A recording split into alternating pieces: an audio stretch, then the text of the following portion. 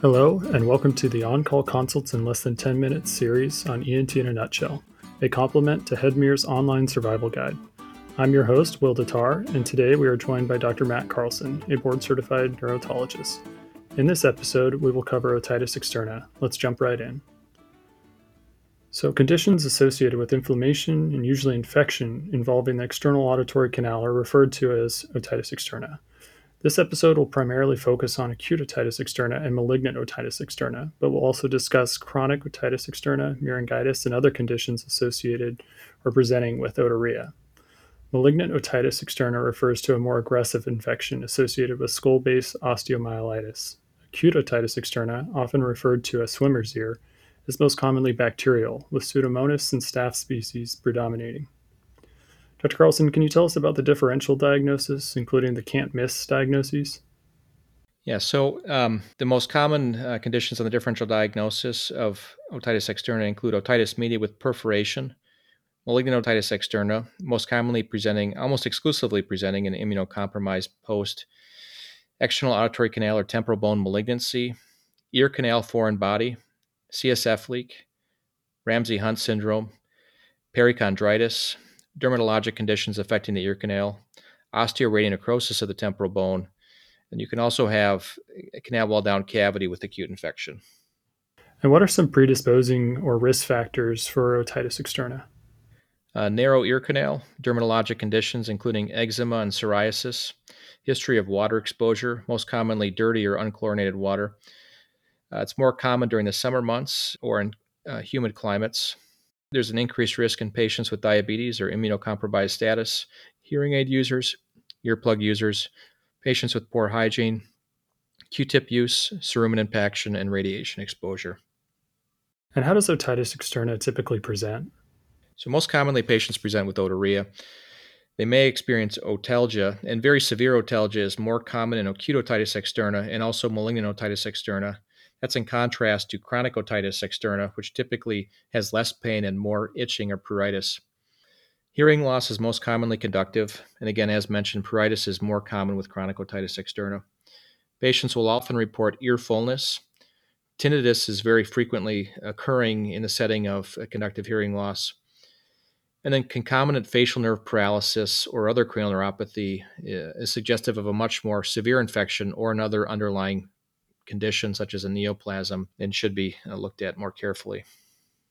And what history should we take for these patients? Well, why not find out if it's unilateral or bilateral? The exact timing and rate of progression. Acute generally indicates a condition developing in less than 48 hours versus chronic that's been present for over 6 weeks and typically presents with more low grade symptoms. You'll ask about associated symptoms as described above: tinnitus, drainage, pain, symptoms of facial nerve paralysis, hearing loss, etc. You'll evaluate for risk factors, in particular water exposure, diabetes, immunocompromised status. And for patients with diabetes, it's good to ask about their typical glucose levels and as well as hemoglobin A1C values if known.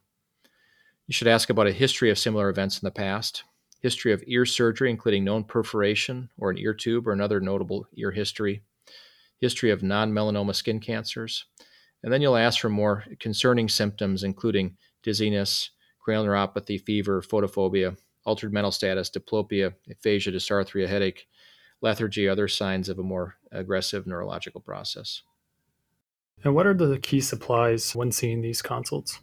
You'll want to bring with you an otoscope, a 512 hertz tuning fork to assess hearing loss, cerumen curette, ear wicks with small alligator forceps for placement of an ear wick.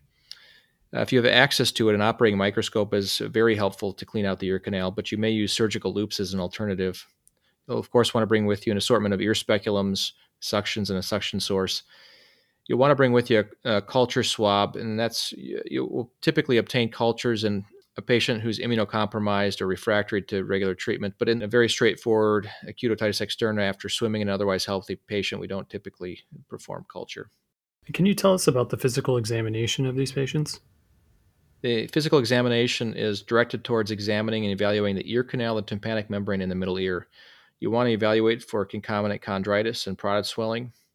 A key feature of acute otitis externa is pain with posterior superior manipulation or pull of the auricle and tragal manipulation.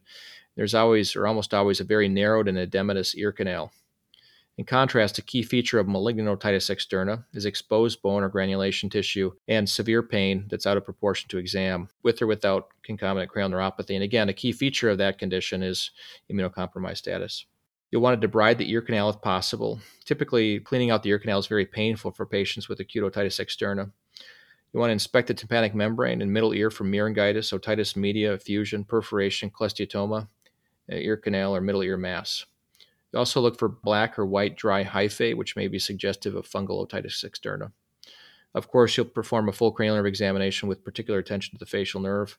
512 Hertz tuning fork is generally most commonly suggestive of a conductive hearing loss where the Weber will lateralize to the affected ear and bone will be greater than air conduction, particularly with complete occlusion of the ear canal.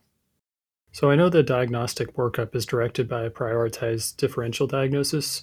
Can we talk about that a bit?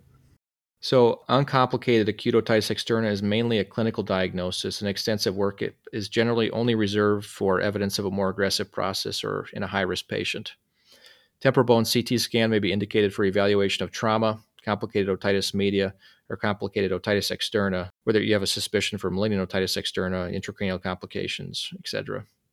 In most cases, an audiogram is not obtained unless there's evidence of persistent hearing loss after resolution of the infection. In most cases, MRI is not obtained in the very acute setting unless there's concern for cranial complications or malignant otitis externa. Although controversial, MRI with gadolinium has largely supplanted nuclear medicine scans for malignant otitis externa, including gallium and technetium. Classically, a technetium scan is used to make the initial diagnosis, and gallium is used to follow the process.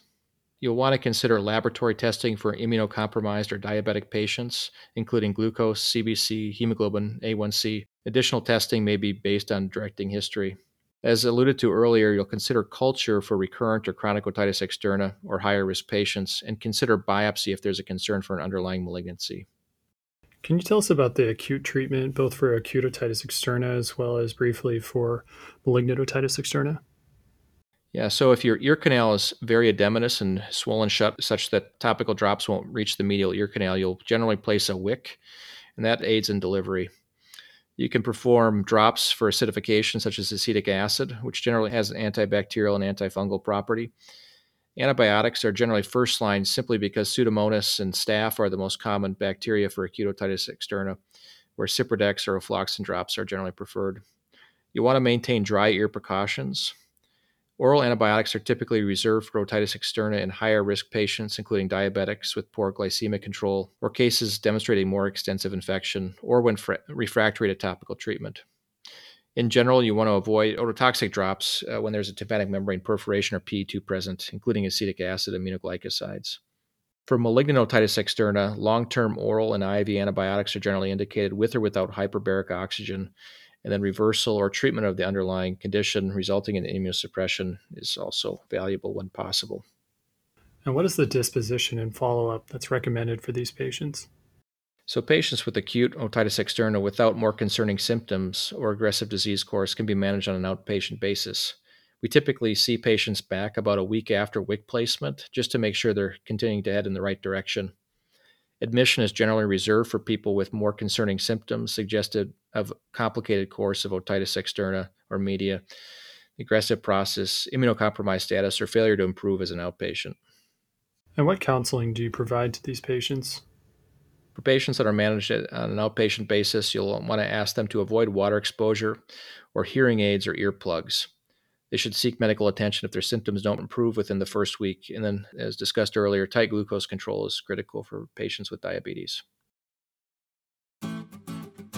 That concludes our otitis externa episode for on-call consults in less than 10 minutes. Thank you for joining us.